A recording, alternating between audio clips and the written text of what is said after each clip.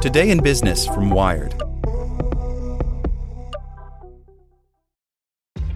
This episode is brought to you by ShipStation. You know, some things take a lot of work, like sending little robots to far-off distant planets. And just as that's challenging, so too is running a successful e-commerce business, especially when there's so much to do. So I want to introduce you all to ShipStation. Now, I love using ShipStation because of its easy-to-use dashboard, which makes managing orders and printing labels a breeze and super smooth. Oh, and the customer service is just out of this world. It's exactly what you need to help grow your business. Sign up for your free 60-day trial at shipstation.com/technews. That's shipstation.com/technews. Without the ones like you, who work tirelessly to keep things running, everything would suddenly stop. Hospitals, factories, schools, and power plants, they all depend on you. No matter the weather, emergency, or time of day, you're the ones who get it done. At Grainger, we're here for you with professional-grade industrial supplies. Count on real-time product availability and fast delivery. Call, click Grainger.com, or just stop by. Grainger, for the ones who get it done. Welcome to the spoken edition of Wired. Facebook's new content moderation tools put posts in context. By Paris Martineau.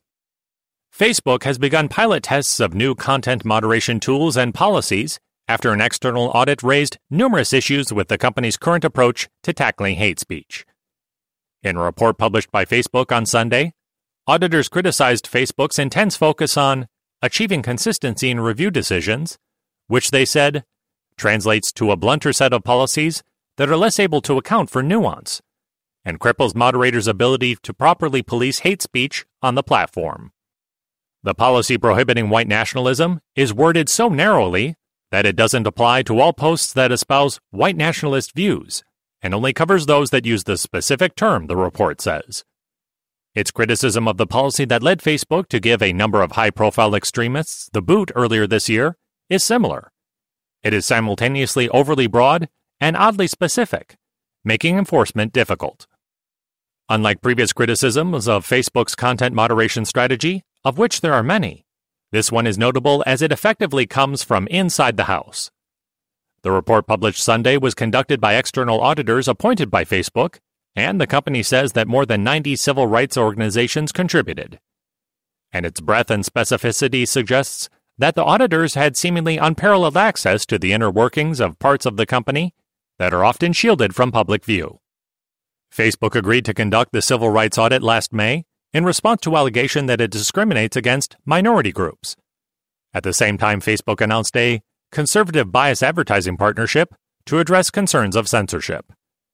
The report published Sunday details the company's advertising targeting practices, elections and census plans, and a civil rights accountability structure, in addition to its approach to content moderation and enforcement.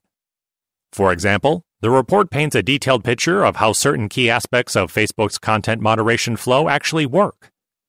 Take a post that might get flagged as hate speech.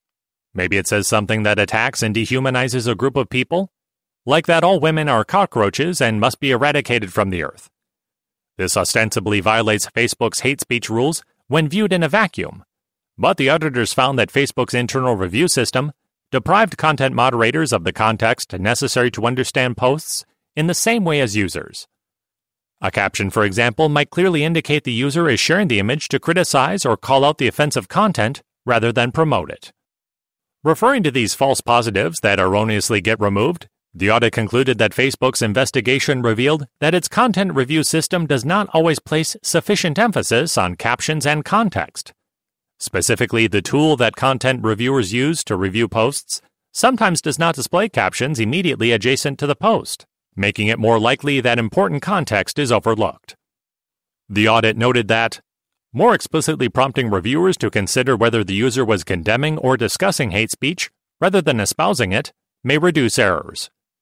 Hate speech, in Facebook's book, is characterized as a pointed attack on a person or group based on protected characteristics, like race, gender identity, sexual orientation, disability, or nationality, among many others. Facebook is now testing a new content moderation workflow that prioritizes this context-first approach to the review process. Whereas previously moderators made a decision about whether or not to remove a post and then answered a series of questions as to why, the pilot program for its U.S. hate speech enforcement team reverses the order of that process. When assessing whether a post has broken the rules, reviewers are asked a series of questions first, then prompted to make a decision. That works, notes the audit, and if it continues to improve moderators' accuracy, Facebook says the change will affect all hate speech reviews. Facebook is also updating its moderator training materials to clarify that the mere presence of hate speech isn't grounds for a post's removal if it is being condemned.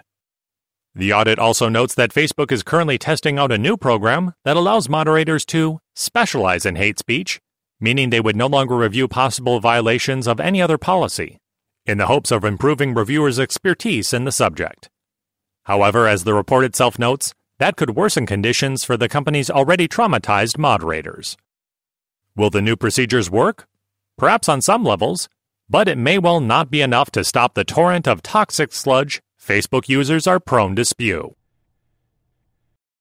For the ones who work hard to ensure their crew can always go the extra mile, and the ones who get in early so everyone can go home on time, there's Grainger, offering professional-grade supplies backed by product experts so you can quickly and easily find what you need.